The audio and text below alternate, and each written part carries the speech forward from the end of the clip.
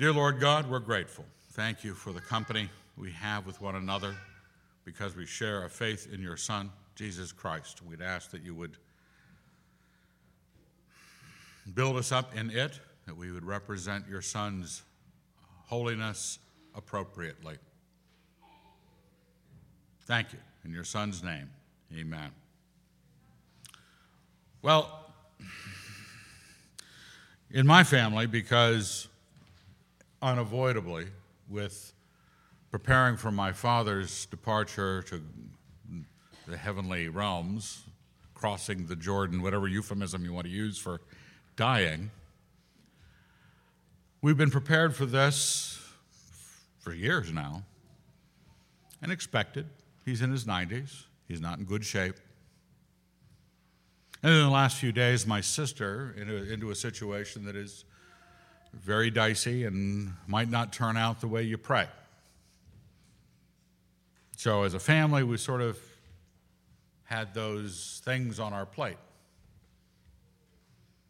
And I wanted to, because I hear it is a Christmas, so this is the Christmas sermon. Next sermon is New Year's sermon, But I wanted to, something that my parents engendered in me is my mother, since she was in her 40s, which is, she married in her 30s, early 30s, and so I was coherent by the time she was in her 40s. And she was always looking forward to go to be with the Lord. And I always thought of her as an old woman in her 40s. And so I said, of course, you're probably going to be with the Lord next week. So we always talked about it. And my parents, and most of you know my parents, have a direct and absolute belief in the Word of God. We told my dad what danger my sister was in yesterday. And Doug told him, and Doug texted me and said he took it really well and prayed cogently and powerfully.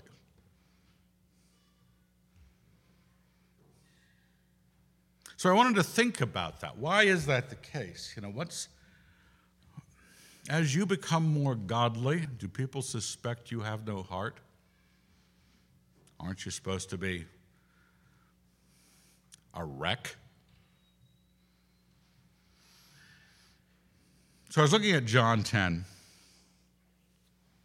because this is really a matter of belief and unbelief. I think I've told you this before. A friend lived with us years ago who's very emotional, and she came to me and said, I don't know what emotions even mean. Would you help me out? Every time I'm crying, I'm going to come talk to you so you can tell me what I'm thinking that's making me cry. I said, thank you very much. I'm looking forward to this. So for the next quite a bit, she'd find herself in tears, and I'd be sitting at peace reading a book in my library, and this woman would show up sobbing, not knowing why. I shared with her, said, really, emotions are just your impressions of the world, your belief about reality, and reality. They actually are not the same, and they meet on regular occasions. And the distance you have to adjust to make your view match what actually just happened is how much emotion you're going to go through. Sometimes anger, sometimes sadness. So what you believe to be true about the universe. Doesn't mean everything will go well, doesn't mean everything will go bad, but if everything is supposed to not go well, like you are going to die, folks, every man jack of you is going to die. Some of you sooner than others. And some of you by surprise. That's the reality. What did you think was going on here when you signed up for this game? Oh, I want to be born. I want to play with toys in the yard. I want to meet a girl. I want to get married, have kids. I didn't ask to. No, you asked to die. And for every person that you enjoy in your life, just like, getting a pet. Did you see Babylon Bee? It said, idiot parents buy a pet for their child at Christmas. Yeah. Because all they're doing is planning for the wreckage emotionally when that beast dies. Well, you have emotion. You know you do.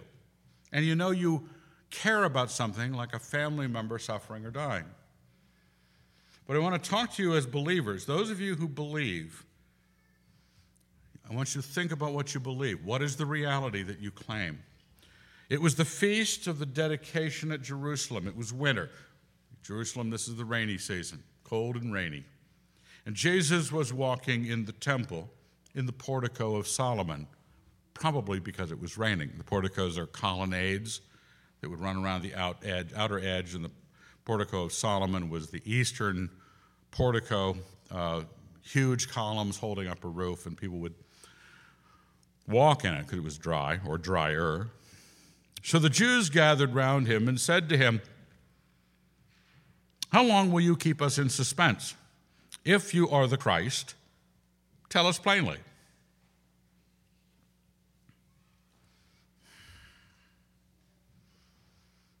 There are people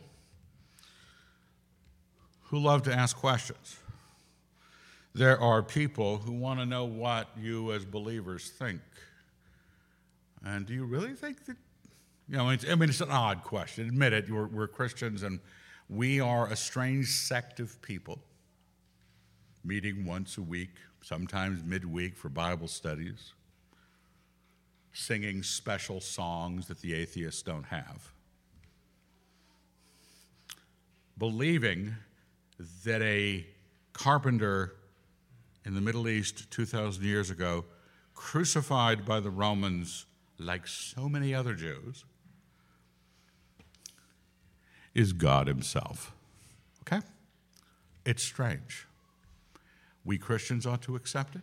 You non-Christians, you ought to accept it too and ask, so you think you're the Christ? You think he's the Christ? The one the Jews were anticipating?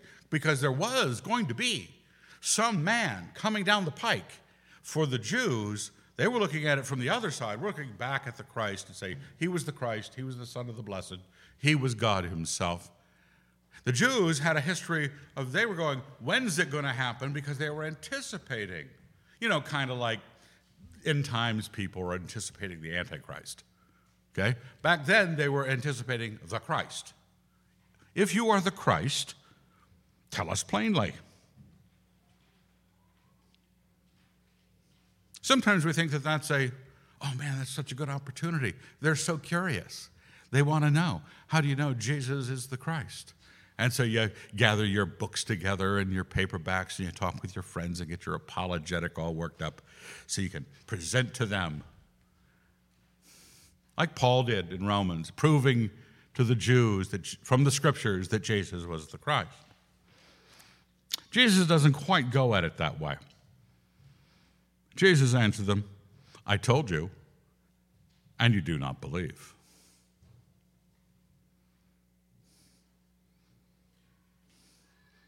He told them, and anytime you've been in the Gospels and you see the things Christ said, it's pretty clear.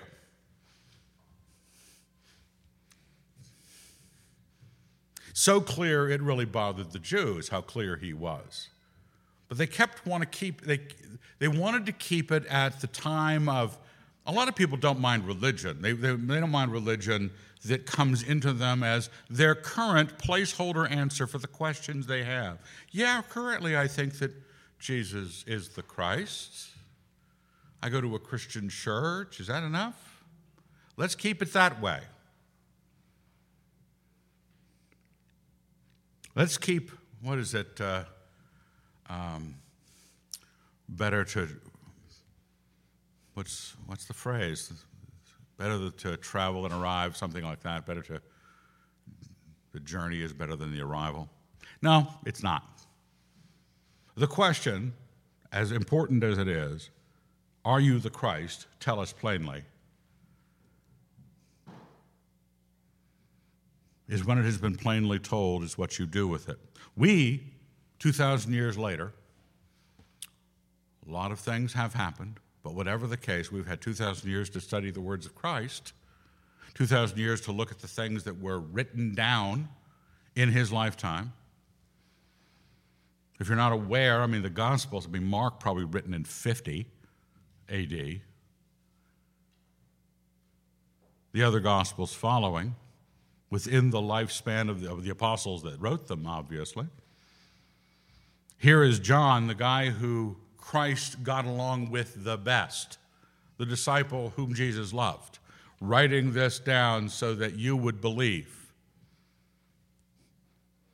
But part of this is, I told you, and you do not believe.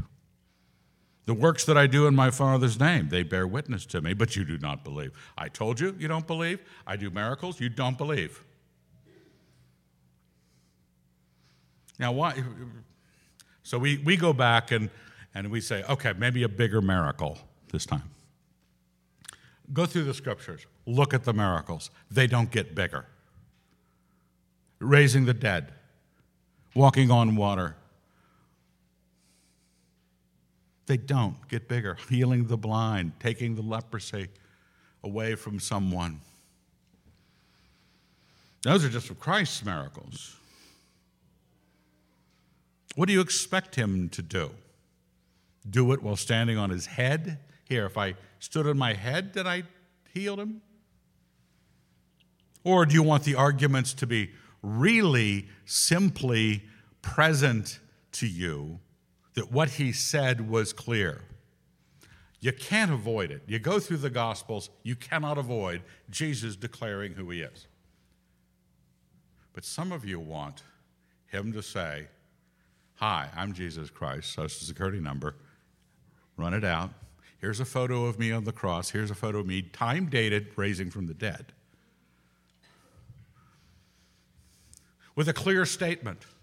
Not only that he is the Christ, that he is the God, there is a Trinity, and this is how you explain it. You want that. And it still won't be enough. These are people who didn't, later on, we're 2,000 years away, this is the guy talking to them. Jesus Christ on the ground talking to them. They're going, are you the Christ? He says, I told you that already. Now, what's the problem here? You say, well, Jesus, you should be a little ready to tell them again. Jesus doesn't seem to be ready to tell them again. They ought to believe. They don't believe. Now, what his reasoning is for why they don't believe, look in verse 26. But you do not believe because you do not belong to my sheep.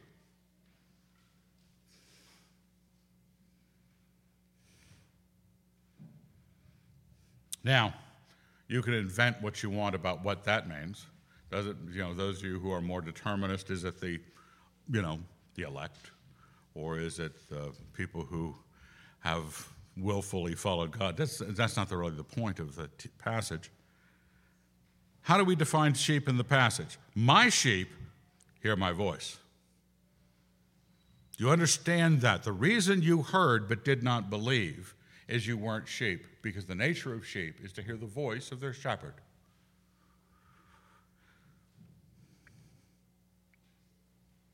And they follow him. That's the other aspect. When they hear, they follow. I realized my grandson, Chunky Tom, his name's not actually Chunky, but you know him.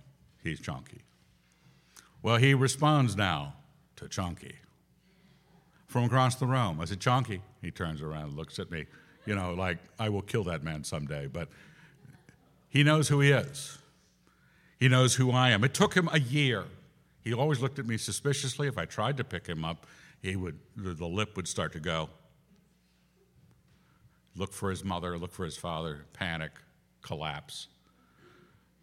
But now he comes over and sits on my lap, and we have a great relationship. He hears my voice. He knows who I am. And he comes when he's called because he hears my voice. And you see that with kids with incremental. Grandfather says something, they may or may not do it, but they recognize their voice. Parents say something and they do it. You have to be one of the Lord's sheep, which means you have to qualify as someone who listens and hears what he's saying and follows him when he says it. Remember when his parents, her mom and dad, his mom shows up with his brothers, and they say, hey, Jesus, your mom's outside. I guess you got to go home now. And he says, now, who is my mother and who are my brothers? Is it not those who hear the word of God and do it? The sheep are those who hear Jesus Christ and follow him. Now, there's a very popular book, well known in the Western world, called the Bible. And a third of it, or maybe a little less, is the New Testament. And a small portion of that is 4 Gospels written, 2 by disciples, 2 by associates of the disciples, in which the things that Jesus said are written down. As John says at the end of his gospel, let's see if I can spot it quickly enough to not lose track.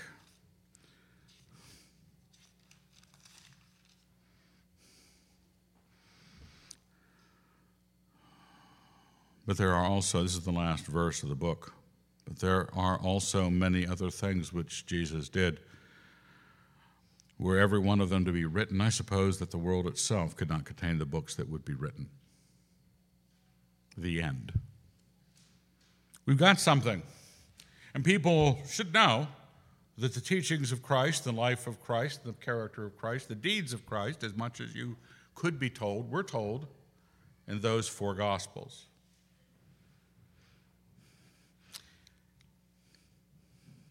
You don't believe, essentially, because you're not hearing that speech. Not because you didn't get a chance to hear it. These guys heard what Jesus was saying. I told you. They heard it. But it was a different kind of hearing. They were told it and did not believe. They didn't, you might say, hear and listen to it. Like you listen like a ship lists, you head that direction.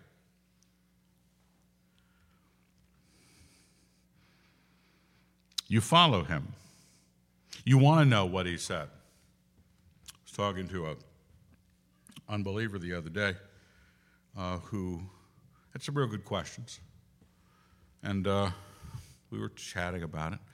And after this unbeliever left, I was talking to the believers that were in the conversation about the situation and how I saw the asking of questions. This, hey, is Jesus the Christ? Do you think Christianity is true? What makes God so important? What makes Christianity right?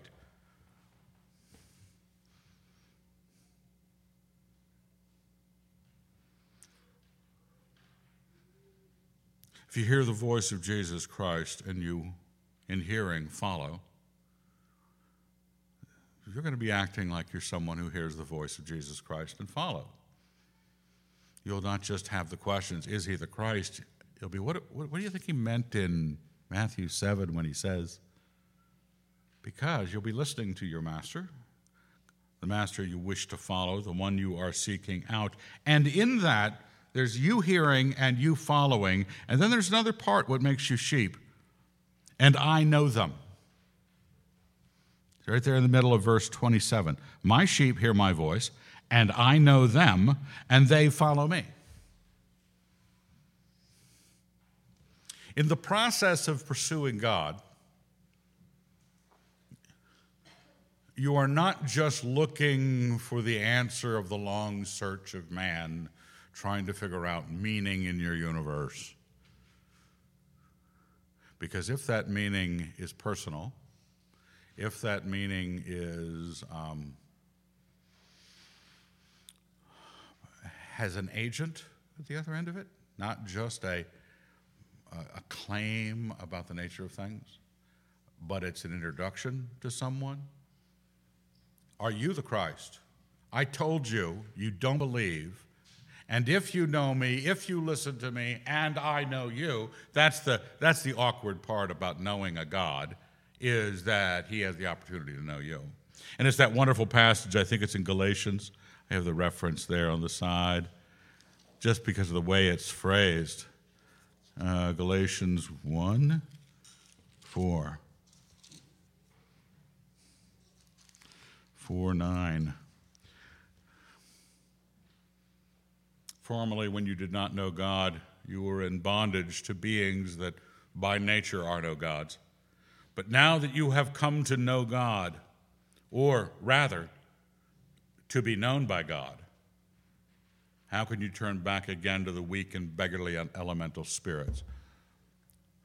Poor religion, bad religion, other religion, untrue religion, true religion lived falsely because you don't listen and he doesn't know you. And that knowing of you, to be known by your God, which has some evidence in it, right?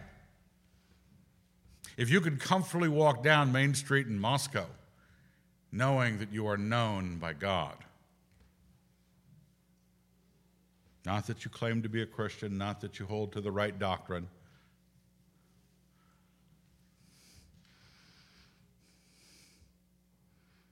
and here's the walk away with this, verse 28. They follow me, and I give them eternal life. That was what I was thinking about with my sister. And they shall never perish. And that was what I was thinking about with my sister. Not that I'm claiming a promise that my sister will never perish. She might be dead. She might die sooner than I want her to die. And no one shall snatch them out of my hand.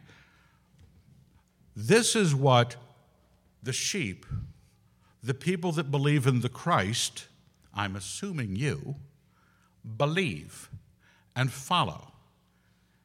It is he who knows you who promises you that eternal life, and you know him, having promised you eternal life. And when he says eternal life, he means you shall never perish.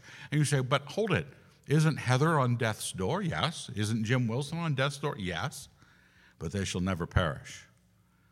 And it's that strange, quirky twitch in your left eye when you're telling somebody that. But no,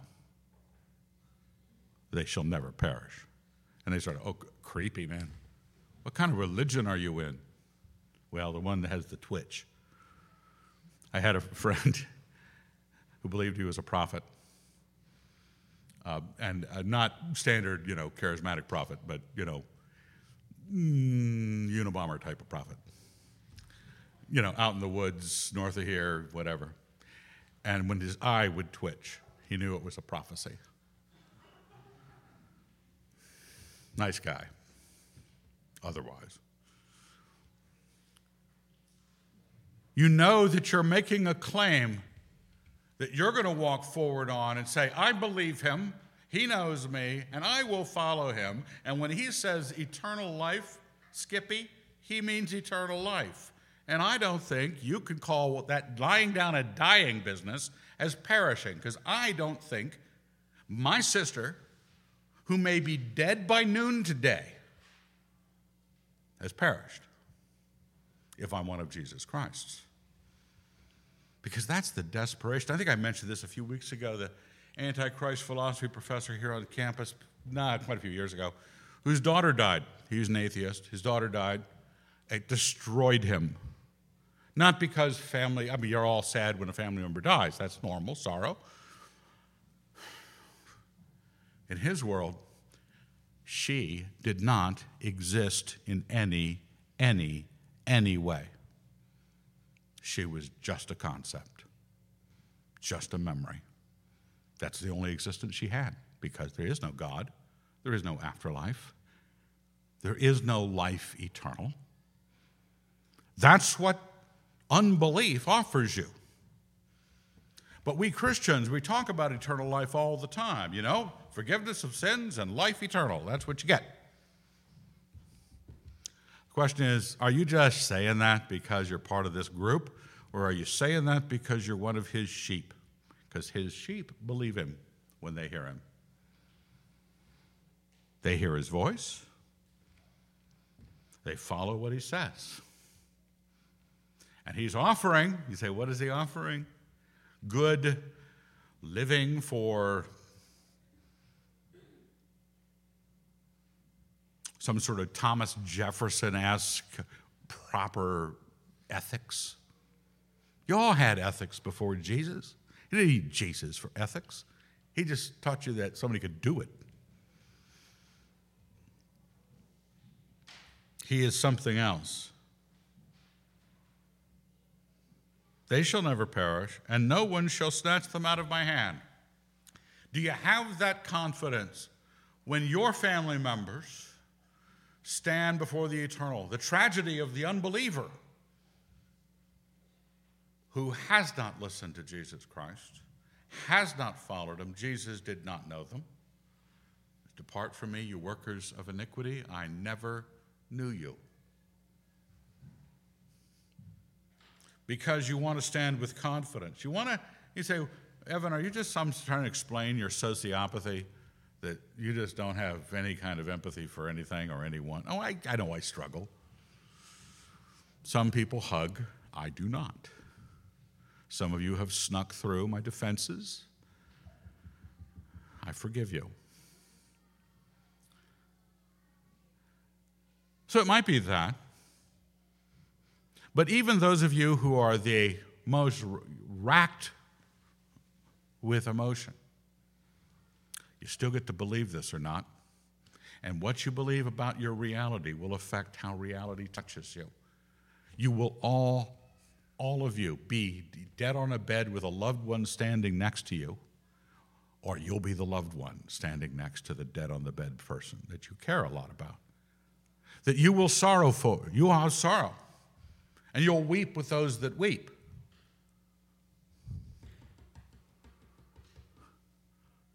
But he gave us eternal life, and we shall never perish. You feel it easier with my father, 93. He could be dead by noon too. But you go, oh, yeah, live a long life. He had, in our minds, he had his heaven, right? You're allowed to die at 93 because you had all that America could offer, right? You'd been to Disneyland many times. You had enough vacation. Saw your great-grandchildren. Okay, get out of here now. Because we believe this is the heaven. This is it's a temporary life, but it was all you can hope for. So, Jim Wilson, you're at the door.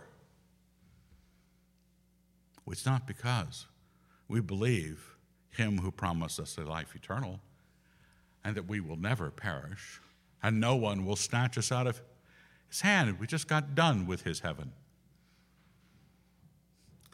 Because what hits us harder than a 15-year-old suddenly getting the leukemia and dying? They haven't had their heaven yet. Are we believers or are we not? I know that leukemia child is going to die and you're going to be sad because it's your cousin. You're welcome to it. But you better ask yourself, are you one of the Lord's sheep? Because you had also better say through your tears, they shall never perish. They knew Jesus Christ. Do you believe that? My Father, who has given them to me, is greater than all, and no one is able to snatch them out of the Father's hand. I and the Father are one. Okay, now you know that this throwdown is getting serious because he's throwing in your actual theism about this. Who is God? What is God able to do? But you don't seem to understand. I'm really sad. Oh, are you really sad? That God himself, his power, because this is what Christ is throwing around. My Father gave them to me, and he is omnipotent. That's why he's greater than all. No one can beat him in this fight, and he is going to give you eternal life. And I and the Father are one. It's not that I'm here to defend the Trinity. The deity of Jesus Christ is important because he's throwing eternal life at you and asking whether or not you believe him.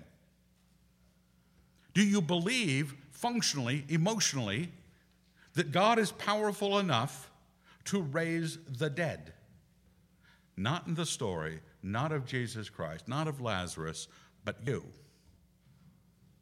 If you don't, oh, this is good, because just like us, we look at these passages, I and the Father are one, and you jot it down because it's good for your arguments about the Trinity. Now, we're finding out whether or not you believe that you will never perish. Are you the sheep of God? Do you listen to him? Do you follow him? The Jews took it theologically too. The Jews took up stones again to stone him. Normal afternoon in Judea. Jesus answered them, I have shown you many good works from the Father. For which of these do you stone me? Now, if you're ever looking for the comic remarks of Jesus, this would be one of them. Guys are picking up rocks. They're serious in those days when they pick up rocks. It's not like just a metaphor for something. It's a rock. And he says, of all the good things I've done for you, which ones are you going to kill me for?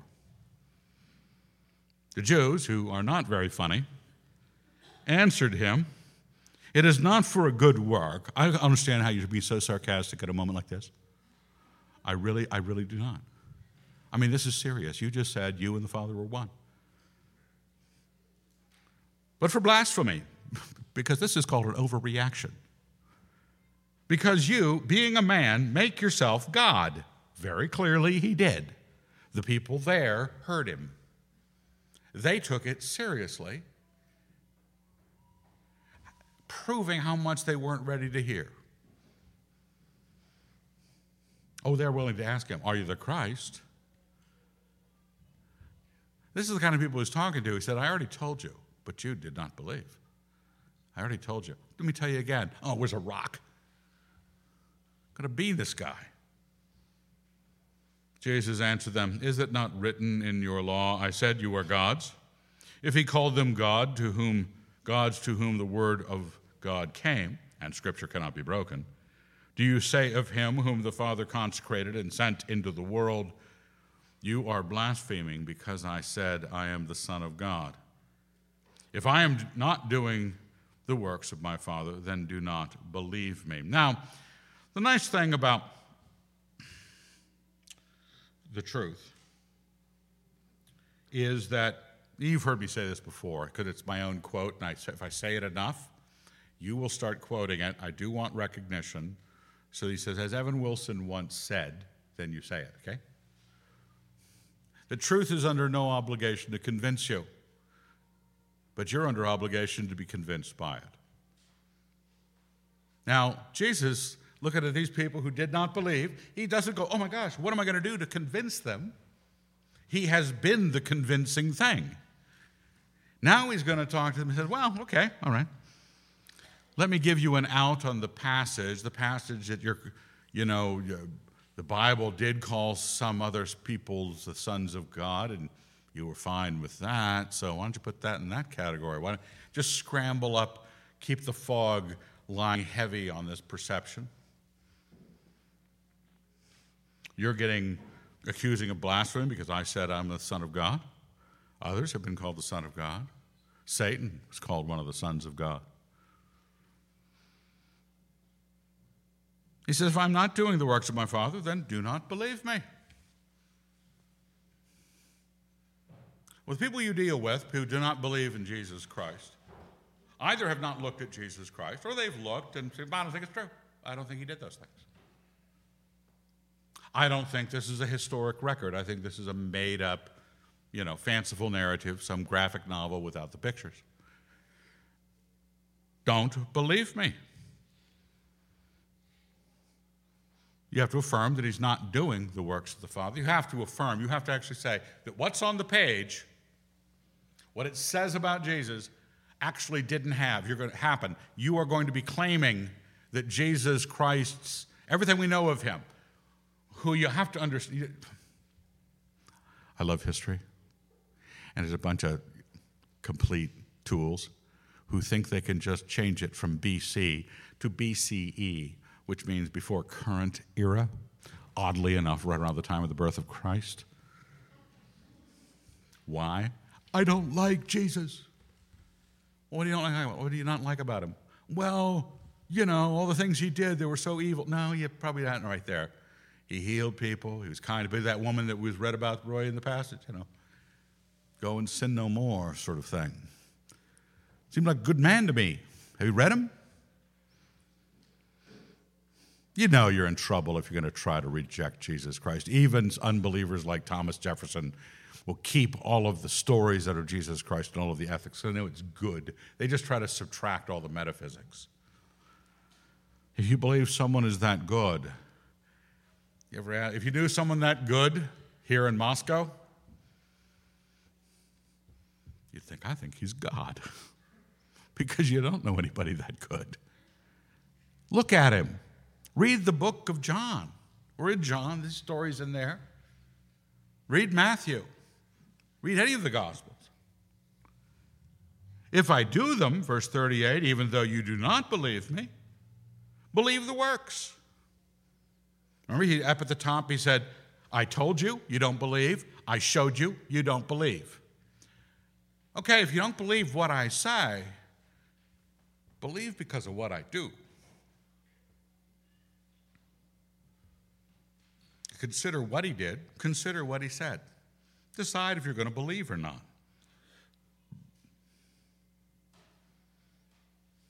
Because if you look at what he did, these are people who had seen what he did.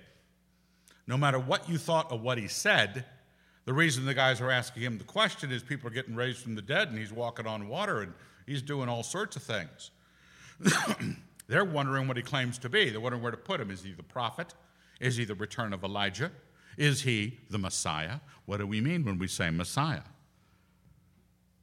Believe the works that you may know and understand that the Father is in me and I am in the Father. Begin to understand what's actually on the ground here. He says that, end of quote, verse 39, again, they tried to arrest him, but he escaped from their hands.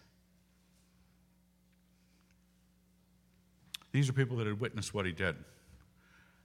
When he finally starts to say the thing that would be pretty clear given what it would take to do those things, and he says one thing, I and the Father are one, which is either true or false. But it sounds true coming from a man who did those works.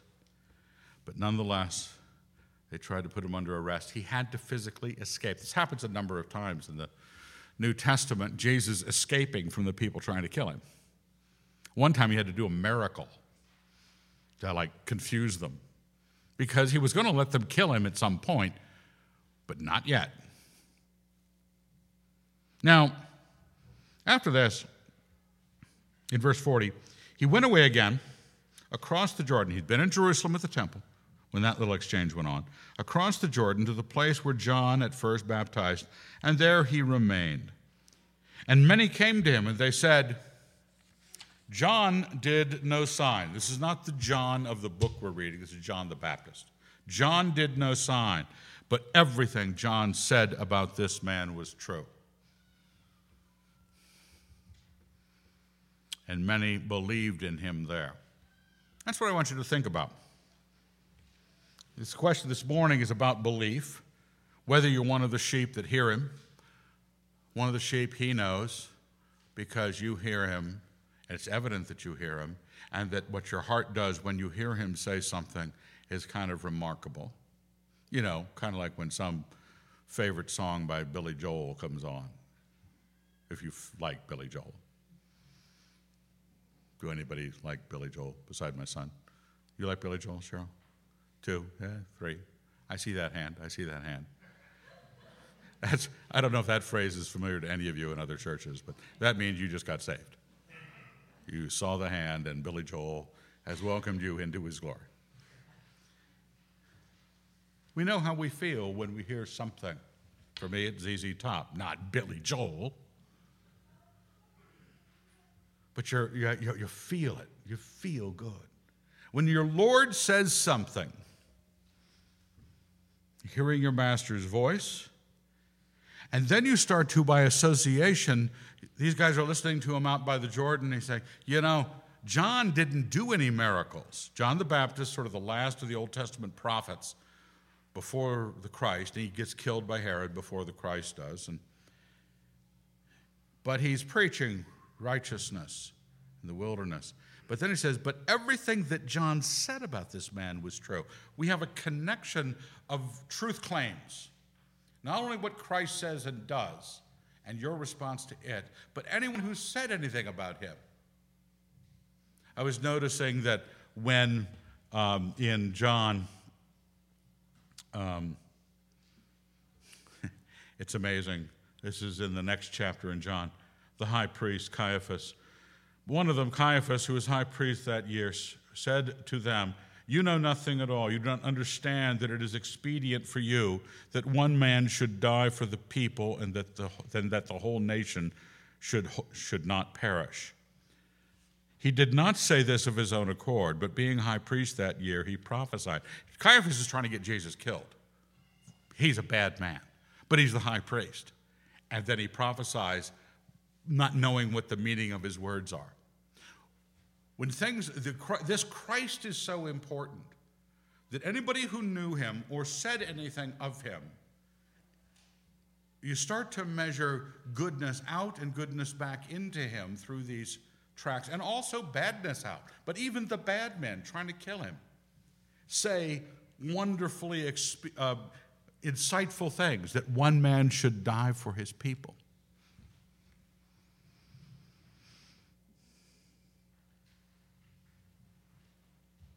But I wanted you to say it with John, or see it with John, or hear it with John. Because John, the Gospel of, records back in the first chapter of John what John the Baptist said of the Christ. These people are going, John didn't do any miracles, but everything he said about Jesus is true. The next day, verse 29 of chapter 1, he saw Jesus, that's he is John, saw Jesus coming toward him and said, behold, the Lamb of God who takes away the sin of the world. Now, you guys are not prophets. You guys don't eat locusts and wild honey. I don't know if the just will be eating locusts and wild honey soon, but we hope not. We hope they still get peanut butter. We're not like John, but here we are 2,000 years after John. And like the people at the Jordan who listened to what John said of the Christ, then looked at Christ and said, yes, that's him. They were hearing and they were willing to follow. They believed in him there. Are you ready with John to go, behold the Lamb of God that takes away the sin of the world? Do you see that? Because that's what, back here, the people who are listening for eternal life and never perishing and not being removed from the Father's hand, that's all about you being forgiven of your sins. This is he of whom I said, after me comes a man who ranks before me, for he was before me. I myself did not know him, but for this I came baptizing with water, that he might be revealed to Israel. You want to go back and read more of John, making straight the way of the Lord. The voice crying in the wilderness, reminding people of ethics, and then the way that they would be forgiven for their failure in ethics. Christianity is not a religion to teach you new ethics and how to go do them. It's to forgive you of the ethics you didn't do, the crimes you committed, and then finally powered to be good.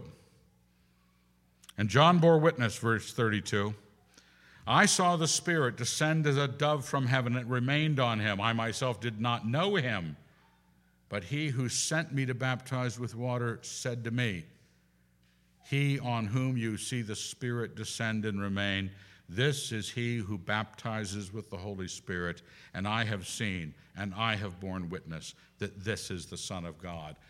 That's what the people said John was saying about the Christ. John said this about the Christ. Other people standing there said, John was right, everything he said about the Christ, which is what? Takes away the sin of the world, baptizing you in the Holy Spirit. And he was the Son of God. So the question now arises, how do you prepare? I'm 66. I can see death from here.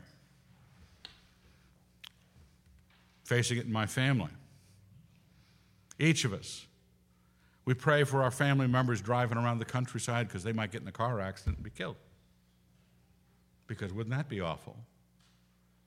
Clear this up first.